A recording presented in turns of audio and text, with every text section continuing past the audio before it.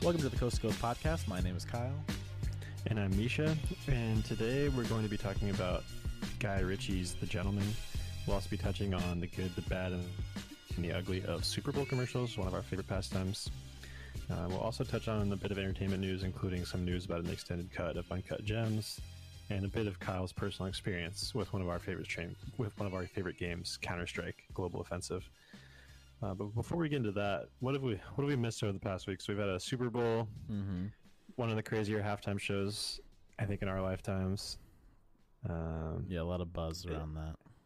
Yeah, so what was your Super Bowl watching situation like?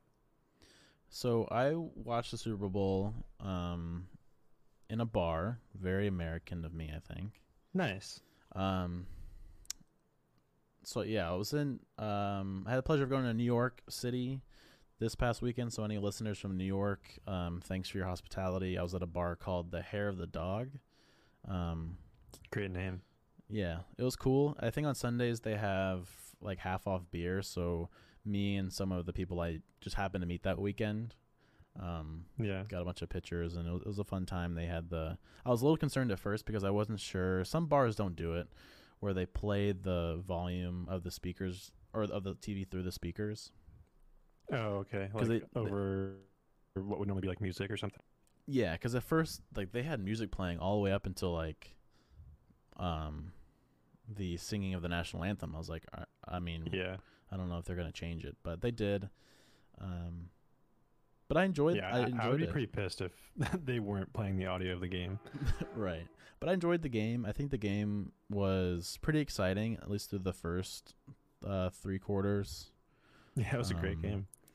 I was rooting for the 49ers, but nice. We were at a 49ers party with some good friends of ours. We actually like also merged 2 friend groups over the weekend, which is pretty cool. You know, you kind of have these like disparate cells of friends, and we brought 2 together. That was pretty fun. Sometimes it could be dangerous. Yeah, sometimes it's not the best results. But yeah, they're like rabid Niners fans, so like every like positive play or first down, it was like so much energy and passion. It was like celebrating a touchdown. It was pretty fun to like kind of feel like an adopted 49ers fan and like celebrate with them. So Right. But it was also the day before my birthday, so we did almost like a mini birthday celebration, and I got a little out of hand, and the fourth quarter is a little fuzzy for me. I think I might have made a bit of a fool of myself professing my love for Andy Reid once the game was over. Nice. All around, it was pretty good. Like, it was a competitive. It was fun to watch, and of course, enjoyed the Super Bowl commercials, which might be a good segue into our segment on which of the Super Bowl commercials we liked, we didn't like, and which ones were just like either really bad, really good. Yeah, and I think I feel like now the important thing to remember is about Super Bowl commercials is that you have to kind of grade them on a curve. It seems like it's almost impossible to make a truly good one right now. Things are just kind of like the social environments and the political things that are happening. Things are like either too broken and screwy, and everyone kind of wants to be like weird and offbeat, but like broad enough everyone's for a trying to general audience. Like make a distinction and like separate themselves to who can be like the weirdest, or I don't know. It feels like an impossible task to create like a truly unique or like standout Super Bowl commercial. Yeah, so obviously we're not going to, and there's no way that we're going to discuss all of them. So what we decided to do was pretty much pull some of the highlights and I guess lowlights, and I have some very, very low lights as well. But yeah, kind of put together, like you said earlier, like a good, bad, and the ugly list of this year's crop of Super Bowl commercials. Yeah, so to start us off, my good out of the good, bad, and the ugly, I'd have to say the Rocket Mortgage Jason Momoa Super Bowl commercial was pretty good. I think on the scale of like the Valley of the Uncanny, it was like really unsettling, but just like totally hilarious to have this kind of antithesis of what Jason Momoa like kind of represents and what he is physically. Like taking off his like he's got like this like weird skinny Jason Momoa trying to bench lift or bench press like a 45-pound barbell. Yeah. I just think that was like pretty solid all around. It was a good laugh. Yeah, skinny Momoa is what I labeled it in my notes. Yeah. For me, one of my goods was it was an Avocados from Mexico shopping network ad. Oh yeah. And this commercial isn't anything like super special, but I just like the idea that there's a Super Bowl ad for like an individual fruit. Yeah. So it's like, I don't know, when I was watching it was just hilarious. I was thinking like, what if we had other things like this? Like it'd be like if Milk had a Super Bowl commercial. Yeah, or like a multi-part I thought about like pears where the two pairs are like played by like Michael Jordan and Zendaya, and they're just like sitting on a couch watching fake commercials for other fruits. And I don't know. Super meta. Yeah, it's weird, but like I said, it was cool, and I enjoyed Avocados, and they always kind of make fun commercials. So I definitely remember that one. That one kind of slipped through my kind of net, but the other good one that I had was the Baby Nut Planters commercial. Mainly just from like a marketing standpoint, it was a really smart move to like recognize the kind of landscape where Baby Yoda just like blew up over the past few months with the release of The Mandalorian on Disney Plus. And I hadn't seen it during the build up to the Super Bowl, but apparently there had been a commercial where like the planter peanut mascot had been like killed, and so it was one of those like ads that kind of like fed into one that ended up like culminating in this like moment where Twitter basically blew up at the cuteness of Baby Nut. So I thought just from a marketing standpoint, they really played their cards right there. Mm-hmm. Yeah, my other one was these like, I don't know if you had them, but it seemed like where I was, there was a lot of these local commercials by personal like injury lawyers. Yeah, no, we had a couple of those. And it seems like the best Super Bowl commercials every year are like the local ones that like run in regional markets only. And it's like, and it's because they're only like the ones having like real fun. Like they don't really care. It seems like they're just like, happy to have the like impression of a Super Bowl commercial. Yeah. So I think the one I saw was like Daryl the Hammer Isaacs, who was like a space hero, and he was like rescuing like these injured astronauts. I don't know. It was fun. But moving on to what we thought maybe were the bad of the Super Bowl commercials. Yeah, I don't know what you thought of this one, but there was like a replay of the Jake from State Farm commercial. Did you also? I saw the first part of that, and I was like, "Oh, this is just that original one," and I tuned out. Yeah, so it essentially was the original one, but they just like put in a new Jake from State Farm, and he was like this like African American guy in like a more modern looking office space. But like I don't think they actually like changed the commercial at all. That one just kind of confused me. But I also didn't really like the with Jonah Hill and Martin Scorsese, the like Coca-Cola energy commercial. Yeah, like Martin Scorsese's out at like because I just like didn't really see the connection between the two of them. I guess Jonah Hill was in Wolf of Wall Street, which Scorsese directed, but I don't know. I think it was just kind of bland, and like while there are so many companies competing to like stand out, this one was just it was boring. Yeah, I saw that one, and I just couldn't figure out why Jonah Hill just won't go to the party with Martin Scorsese. Yeah, wouldn't Martin Scorsese be the one like at home being the homebody? Right. It's like old dude. For me, I actually have, so I have Tom Brady's big announcement Hulu commercial in the bad. Hmm. And I almost put this one in the good category just because of how how mad it made so many people.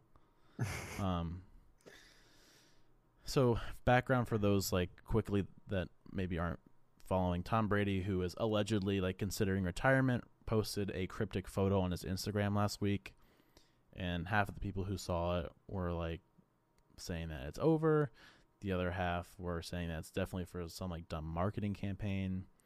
And then it definitely like proved to be the second thing, and both groups seemed to like really hate it. And I don't, maybe it was just like where I was and maybe like the New York environment. I don't think Tom Brady's like the most loved in the New York scene because they took 2 Super Bowls from him. Yeah. But I don't know.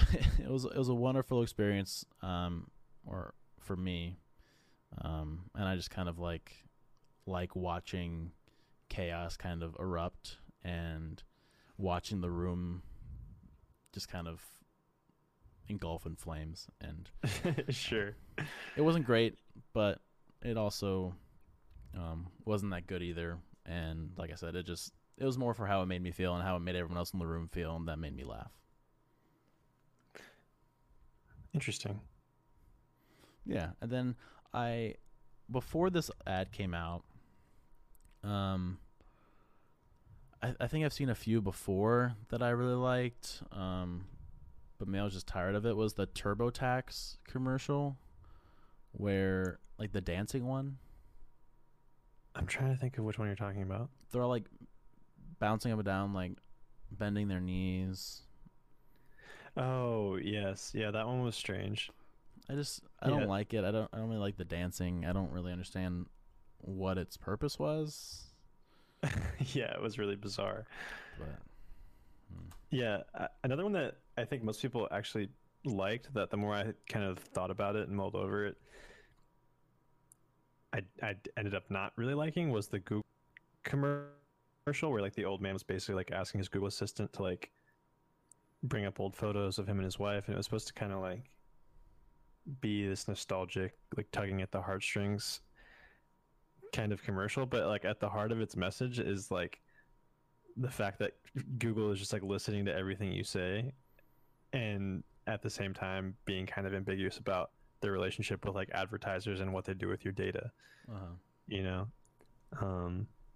I think, you know, like the commercial, its like message was positive, and like you put like 2 old, like an older couple on the screen and people are gonna evoke like an emotional reaction, but I just like couldn't, something felt a little icky about it. Yeah, well, for me that kind of ties into my ugly option. I really only just have one that I didn't really care for at all that I wanted to bring up was, and you've seen these a million times. This was a Verizon commercial. Mm-hmm. I think it was like the amazing things 5G won't do. And it's like these commercials that they're the ones that are barely tied to the product in question in any way, and then choosing instead to like, they wrap themselves in like the American flag and like make this transparent attempt to like win public support by like reminding everyone about the person's sacrifice made by like either veterans or like public servants. And I think that's what that Verizon ad was. Totally. It's just like, what does this have there's nothing to do with like Verizon or like my phone bill. Like, it almost like, it makes you think, it's like insulting to the intelligence of football fans. It's like, how dumb do they think we really are? You know, because like obviously they're catering to like a target audience that they think just like, hey, flash like an American flag and like beer, and they're going to be like all in. It's like football fans. Yeah, it's like, don't, you can kind of tell like it's kind of like grimy for a company to like try to make their Super Bowl ad like as touching as it can be, or like attempts to when be. It's ultimately about like selling you a cell phone or like a data. Right, exactly. So. Yeah. Well, I guess transitioning into my, I think it was more like a theme and like a couple commercials that kind of fit into this bill was the kind of like ad nauseum political commercials. Oh yeah. Because it occurred to me, we're obviously in an election year, and of course people are going to choose like the biggest platform in a really kind of the country seems, I guess, pretty divided, more so than most of the time. I don't know, maybe that's just because we're presently living it, but it was just such a bummer to see all these like some some of them were kind of divisive, but just to see people like for this like upcoming presidential election was it didn't feel great. And there was one like Trump commercial. I mean, like regardless of your politics or even my own politics, it was almost similar to those Verizon commercials where it's like you can tell like how stupid they think we are. It's like the one where the lady Trump like freed like a black lady from prison or something. And it just felt to me like they were like, or there was one Trump commercial. They were talking about like unity and like inclusion, and they like flash like a picture. Barack Obama getting inaugurated, and it's just like really hard to listen to messages about like unity and inclusion from one of the most like toxic and divisive public figures in modern day, right. And it's it's not necessarily a stance against any of his politics. That's what it. Mm-hmm. No, I get it. So that was. Yeah. So, for our next topic, did you want to get into the meat of things, or did you have something else you wanted to talk about? No, totally. So, you and I both recently saw Guy Ritchie's The Gentleman. Mm-hmm. We're both big fans of Guy Ritchie. This one it had pretty incredible cast. So it had Matthew McConaughey, Charlie Hunnam, and a cast of other characters. Colin Farrell is, of course, kind of a Guy regular of sorts. Mm-hmm. And it was basically about Matthew McConaughey's character, who's this American, like cannabis king in the United Kingdom, getting older and wanting to get out of the business. And as that news spreads, how all of these different parties kind of try to get a stake in the game and like drive down the price of his business for their own advantage. So what do you think of the movie, Kyle? So, kind of just briefly, I guess I really enjoyed this movie. I think it was entertaining. We are both, I would say, pretty good or pretty big Guy Ritchie fans. We watched Lock, Stock, and Two Smoking Barrels a lot. We've seen Snatch a lot. He had like some few things that really didn't work out, like Man from U.N.C.L.E., which he makes a nod to in this movie, and he did Disney's live action Aladdin movie, which wasn't the best in my eyes, but he definitely like makes his return to like these funny gangster flicks, which I think he definitely like he cuts his teeth in. And totally. It was super like clever to pretty much like have this story being like told from this like third person kind of script, because I guess Hugh Grant's character Fletcher is pretty much telling the story to Mickey, who is played by Matthew McConaughey's right hand man, and he's pretty much like spinning this in like a plot for a movie that he's trying to pitch. Right. And like you're watching a movie, so it kind of gets into that. But to be honest, I had no idea what was going on for like the first like probably half hour of the movie. Oh yeah, 100%. Yeah, it was definitely kind of hard to follow in the beginning, and it was a bit. While the whole movie was, I guess I would say, characteristically like quick and witty, like most of Guy Ritchie's work is.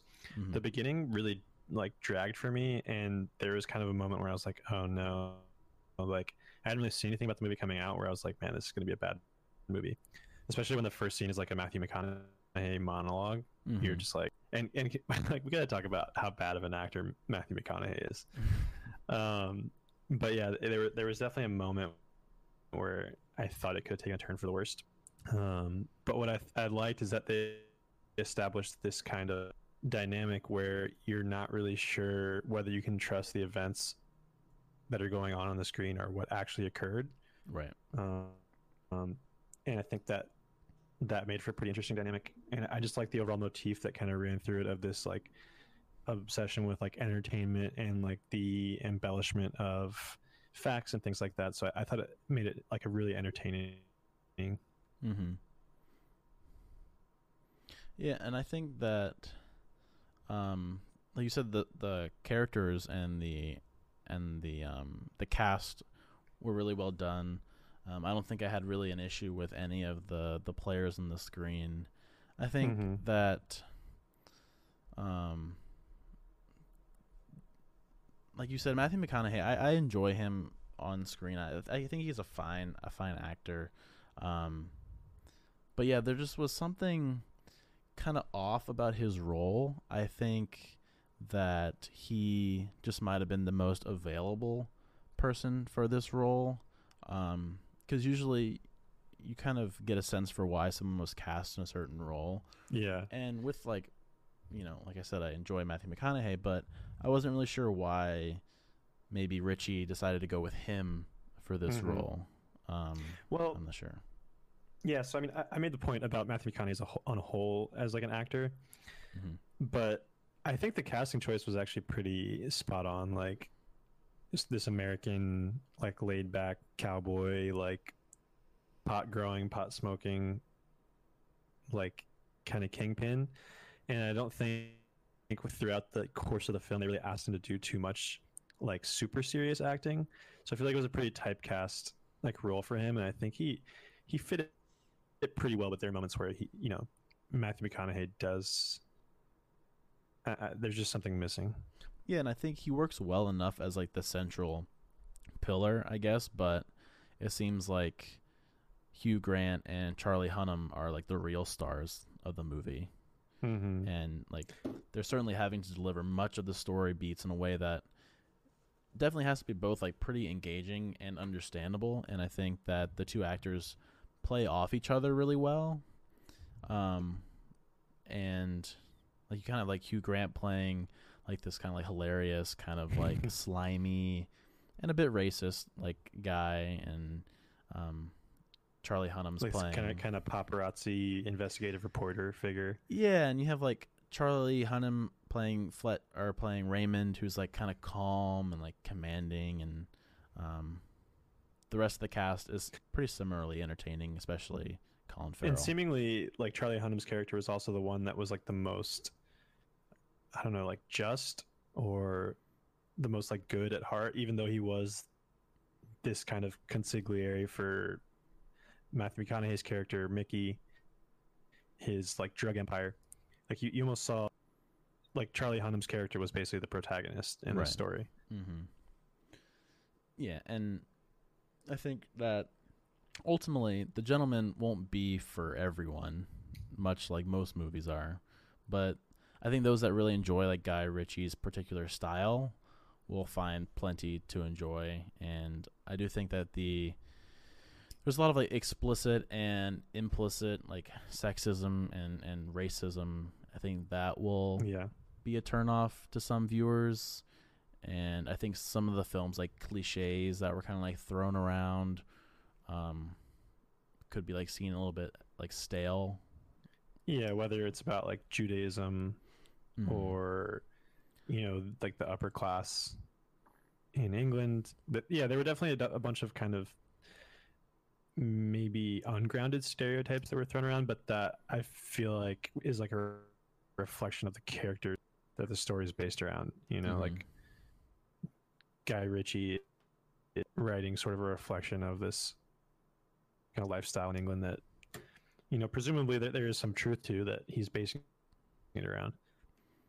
Yeah, and I think it's definitely clever humor, which I always appreciate. I don't really like kind of like the backhanded, like tongue in cheek style. Um, it was clever, and there's plenty of like pretty cool action scenes as well.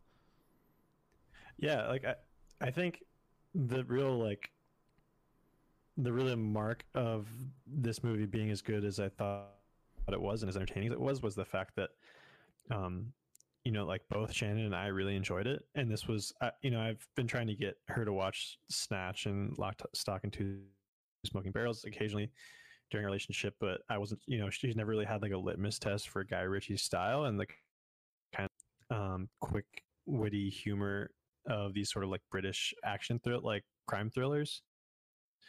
And I think we're both pleasantly surprised at like not only the amount of action, the comedy, and just kind of the not like confusing, but the plot was kind of difficult to follow throughout the film, but like had a pretty satisfying arc, and just all around was a pretty easy movie to watch.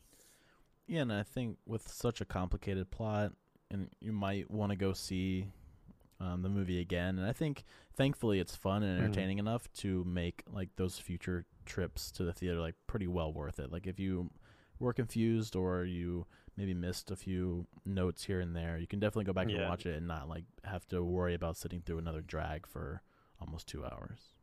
Totally. Yeah, and like I didn't even like completely understand the ending, to be honest, but I still walked away being like, man, that was good. Like it was satisfying, Yeah.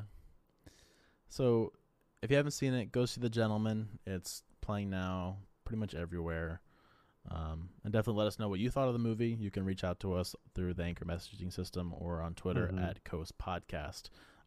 But moving on to movies that may not necessarily warrant or you may not want to go see a second time is Uncut Gems. So we talked about Uncut Gems a few weeks ago. We talked about it again when it was snubbed at the Oscars, and now a third time on our show. Uncut Gems is releasing an extended edition this weekend, which is coming up. So, and is that being released in theaters or is that just streaming? Like, how is that being released? Yeah, it's going to be in theaters. I think they're removing. So if you haven't seen Uncut Gems, I don't think you'll have the option to see the shorter version. I think they're kind of replacing this version with the one that's already out. From almost like a Cats-esque bait and switch. Like, yeah, here's a totally different version of the movie. Yeah, so there's not a lot of insight of like what is extended about it. Like, is it at the end, like an alternate ending? Is it something in the middle? But all we know is that it has this extra 19 minutes. And to me, I found Uncut Gems to be pretty perfect in its execution. And we talked about this before, and it doesn't feel like, to me, anything needs to be added. But I really enjoyed the movie, so I'm definitely interested to see if it's like longer cuts of certain scenes or, like I said, maybe some extra scenes added here and there. But what do you think? Do you think you could handle an extra 19 more minutes of anxiety? Sure. I mean, the original was definitely chaotic as it was. And I think for the most part, it was told in a pretty tight timeline of like what would have been like the real life events. I think it was told over the course of maybe like 3 or 4 days. So 20 minutes to me seems like a lot on top of what was already like Uncut Gems as on its own. The original version was already pretty long. I really enjoyed it. It's probably not a movie I would have watched again anyways, just because of its kind of anxiety-inducing, chaotic nature. But I mean, like, 20 minutes is a lot in movie time, and I feel like it as a movie fan, sort of necessitates another watch. Yeah, and I don't think adding it would hurt the movie. I don't think it would even help the movie at this point. I'm not sure. The timing's a little weird. I don't know if they decided to release this after they were snubbed. Like, hey, we have more to this movie. That's a thought that occurred to me too. Like, is this like a desperation move to like re-garner like some attention, or what exactly was going on here? Yeah, so I'm not really sure. There wasn't, like I said, there's not a lot going around. I think one of the Safdie brothers, they just released like a Twitter clip, and it's like a Q&A with Adam Sandler filmed in a restaurant, and they kind of like talk about an extended edition coming out. But Yeah. to me, like I said, I don't think I would watch it if I could just watch it in the comfort of my own home, but I'm not going to go to the theater again to watch Yeah. two The thing like hours. that seems to make the most sense for me is like maybe they thought they had a better chance for award season without this 20 minutes, and now that they like, the award season didn't produce what they wanted, they're like, might as well just like release the other 20 minutes we were gonna include, Mm-hmm. and Yeah. just kind of like, why not? Nothing to lose. Yeah. So there you go. If you really enjoyed that, knock yourself out. Go have Exactly. another panic attack if you had one the first time. Yeah. So for listeners of the podcast, you guys know that we love our video games. I know there was a stretch of a few weeks where we weren't really talking about games, but there's been kind of a common theme during that time that me and Kyle thought we might just, kind of do a little back and forth on, and that's Kyle's attempt to make his way out of the quagmire that is silver rank in Counter-Strike Global Offensive. So for those of you who aren't familiar with this game, it's a first-person shooter, and that's most popularly played in its competitive matchmaking, where you're basically playing against other players of similar competitive status in an attempt to kind of climb these like ranking leaderboards, with silver being the lower end of the spectrum. But Kyle, you want to like touch on a bit of your experience and trying to work your way out of this almost like quicksand of what is Silver 2? Yeah, so where do I start? Broadly, Counter-Strike Global Offensive, or how we shorten it to CSGO, has one of the worst ranking systems ever. Yeah, it does. It's they say it's MMR based, which is matchmaking rank, and the system they use, again, it's absolute trash. Yeah, like you win a game, here's some MMR. You lose a game, we're taking MMR. When you get put into a match, you're a match with people who have similar MMR, which doesn't matter at all because some of those people could be completely trash at the game, which makes you lose, and then you lose more MMR. totally. So, and to my knowledge, they're like inner workings of what exactly the MMR like ranking system isn't like publicly available. correct. So there's not really like a lot of transparency into how you're progressing. And I mean, there are experiences that I've had where you win 4 straight, you don't rank, you like tie one or like lose one, and you rank down. And you're like, what? Like, how is this being? Is it like on a delay? What are the calculations? Is it based entirely on wins and losses? Is there any like degree of factoring in your like ADR or your kills? What do you think is afflicting you at the moment? I think there's just, it's certainly, I mean, it could be performance based. I don't perform the best, but well, I think we better win than average at your rank. Yeah, and I think that as a win percentage, my win percentage is certainly higher because we win quite often. I'd certainly say we win more than we lose. And one like common, best practice to try to get, improve your rank is to play with people and in that way you're improving your communication. You're playing with people whose skill you understand, who aren't like throwing games or who are taking it seriously. And we have a group of 4 where at most we have one random person with us.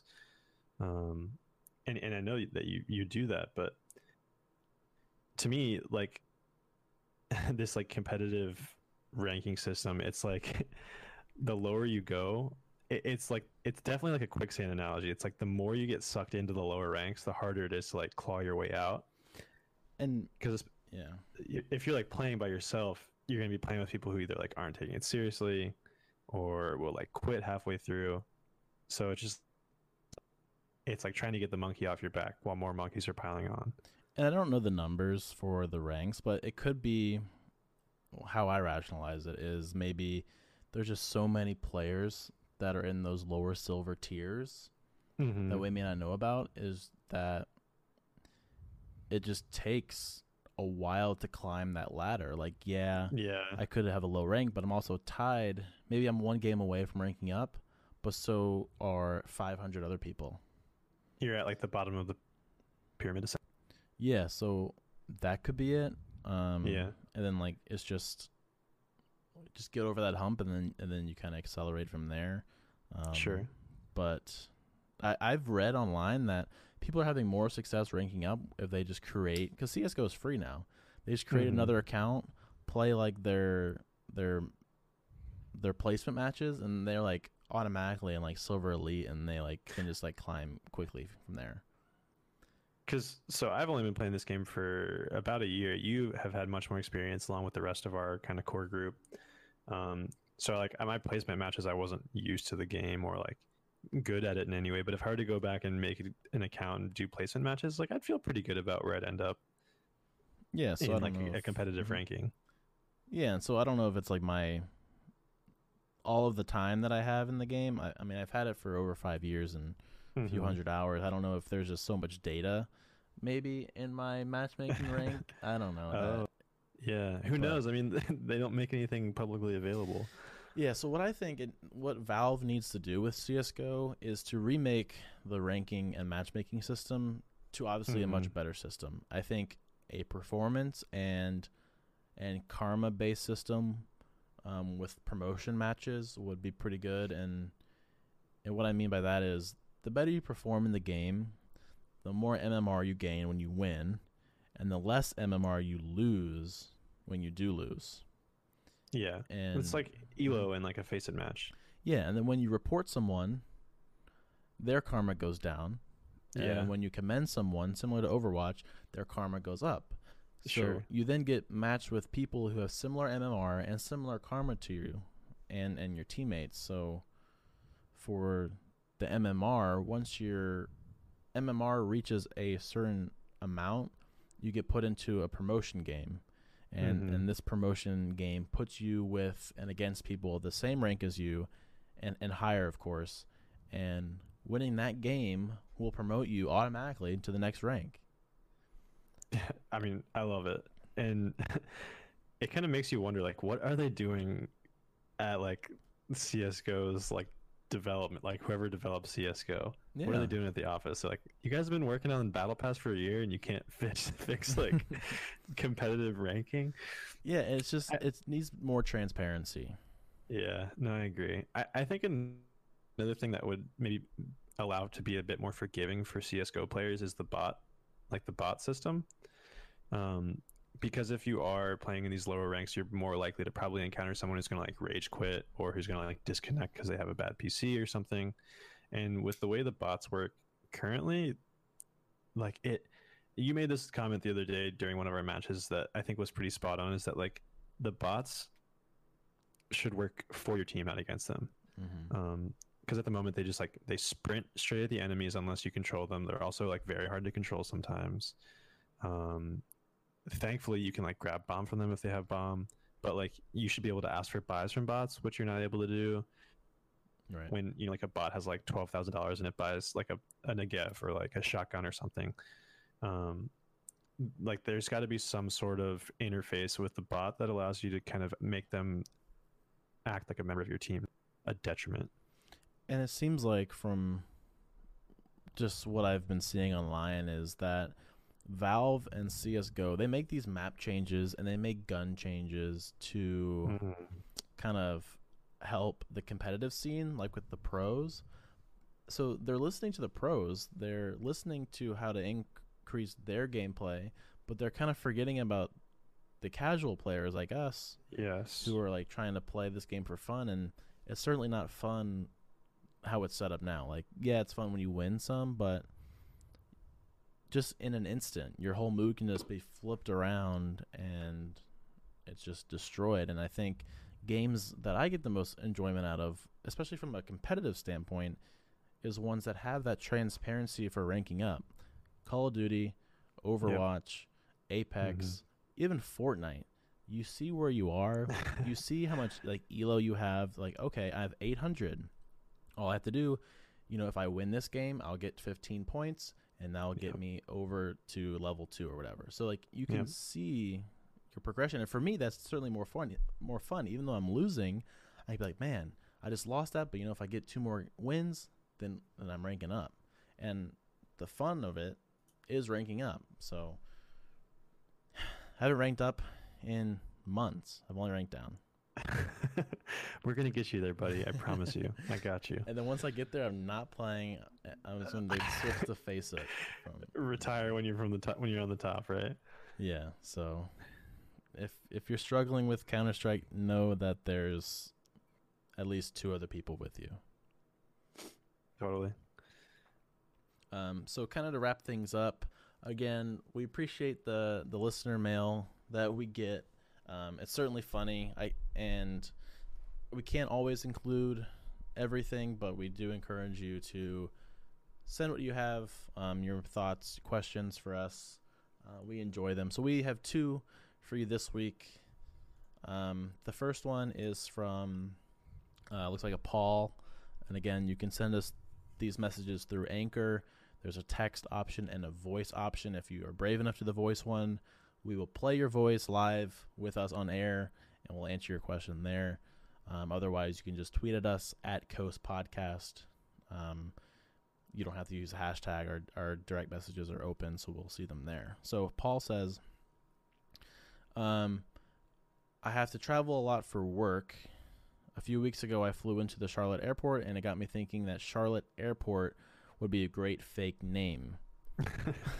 I spent the entire time there thinking about what kind of person Charlotte Airport would be.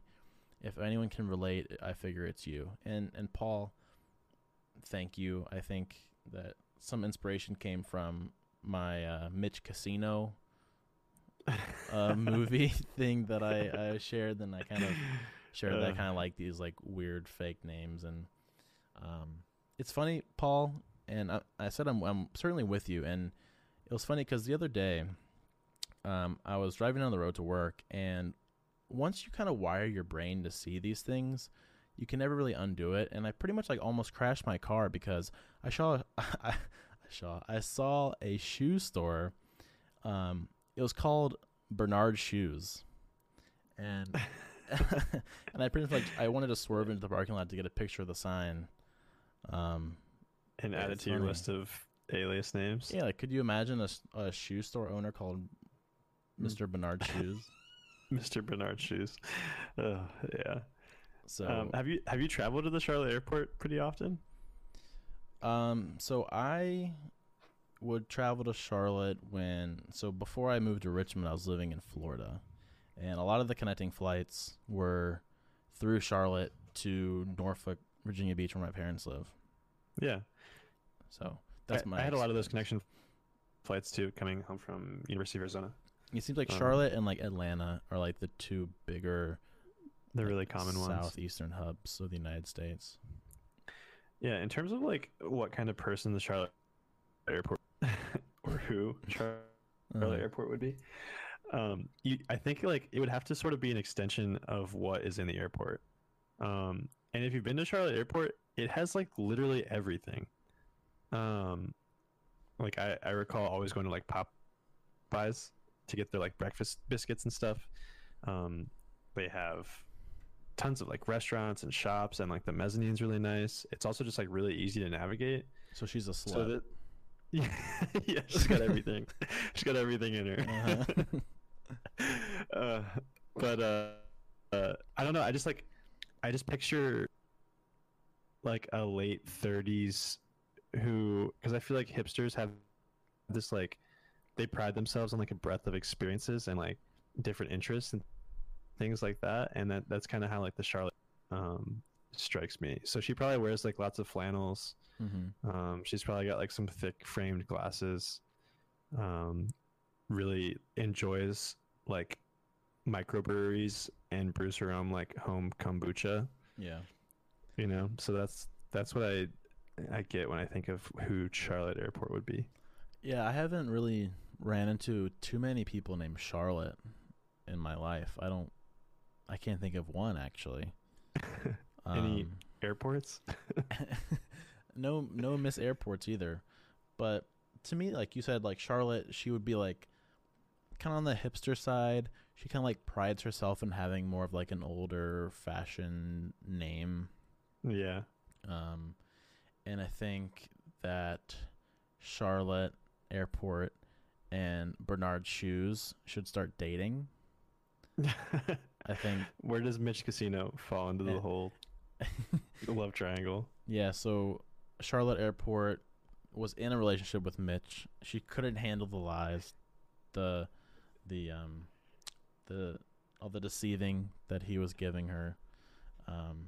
So she decided to finally take a chance on Bernard Shoes, the kind of quiet guy that also volunteers with her at the local Anavrin garden store. I love it. So, power couple. Bernard Shoes, Charlotte Airport. Thanks, Paul. I hope that answered your question. Moving on to Matthew for the next one. Not sure if this is our Matthew. There's no last name. But it says, you can greenlight a limited series, which is one season, 8 to 10 episodes, about any event from history, from the dawn of time until today. What do you choose? What channel is it on? And who stars in it? So, I might need a second to think about this one. So for me, I thought this was not easy, but for some reason, the first thing that popped into my mind was a season of American Crime Story about Watergate, and John Travolta plays Richard Nixon. I don't know why, but throughout like schooling, I always was like super like endlessly fascinated by Watergate and just like how it even happened and what it kind of meant to like the political scene of the United States at the time. And I also listened to this other podcast called Slow Burn, and they kind of like shared some insight on like Watergate, and it was really cool. And I also think that seeing John Travolta star as Richard Nixon would kind of be entertaining. Yeah. So yeah, Matthew, that's gonna be my decision to greenlight. Yeah, I really enjoyed the like limited series kind of structure. I think like Bodyguard is one of those ones that really stands out to me as one I really enjoyed, and I think it's kind of a nice change of pace from like the really drawn out multi-season like dramas. But I also kind of gravitated towards the true crime theme. I know there was like a previous listener mail where we had, I think one of my suggestions basically like having like a true crime like heist story where like each season is a different heist. But yeah, the event in history that popped into my head because I was thinking true crime was the death of Natalie Wood. I don't know if you remember who Natalie Wood was, but she starred as Maria in West Side Story, and she basically like drowned at a young and there was kind of some speculation about the involvement of her spouse in her murder. And Christopher Walken was also like kind of loosely connected. I think he was like on the boat that she like fell from or like died. He was like a friend of her husband, Robert Wagner. And I just thought it would be funny to have like Christopher Walken, I doubt he would ever agree to it, but like kind of like reprise his role and like play himself. Because like who doesn't love Christopher Walken? But right. Yeah, I don't know exactly like who would be who would be starring in it, I would just say maybe it'd be on like HBO, just, you know, from the quality of HBO's productions. Yeah, that'd be pretty good. Yeah. Well, cool. So yeah, thanks again for sharing your questions and hypotheticals with us. We will probably be back next week. Well, I hope we're back next week. Yeah, we'll be back next week. Obviously, this Sunday is going to be the Academy Awards. Yes. So we will likely have a lot to say about that. Kyle and I will both be watching on Sunday, and we'll tune in to you guys with our updates on next week's. Yep. So as always, thanks for listening. Share, leave a comment, leave a rating. That helps us definitely with the algorithms that Spotify and Apple Podcasts have. Share it with someone. That seems to be the best way that we can grow. Just click share if you see it on Facebook or Twitter. It really helps us out. If you think someone would also be interested in what we have to say, again, share it with them. And for that's going to be the end of this episode, and we'll talk at you next week. And hopefully Kyle will be a Silver 3. Yes, hopefully.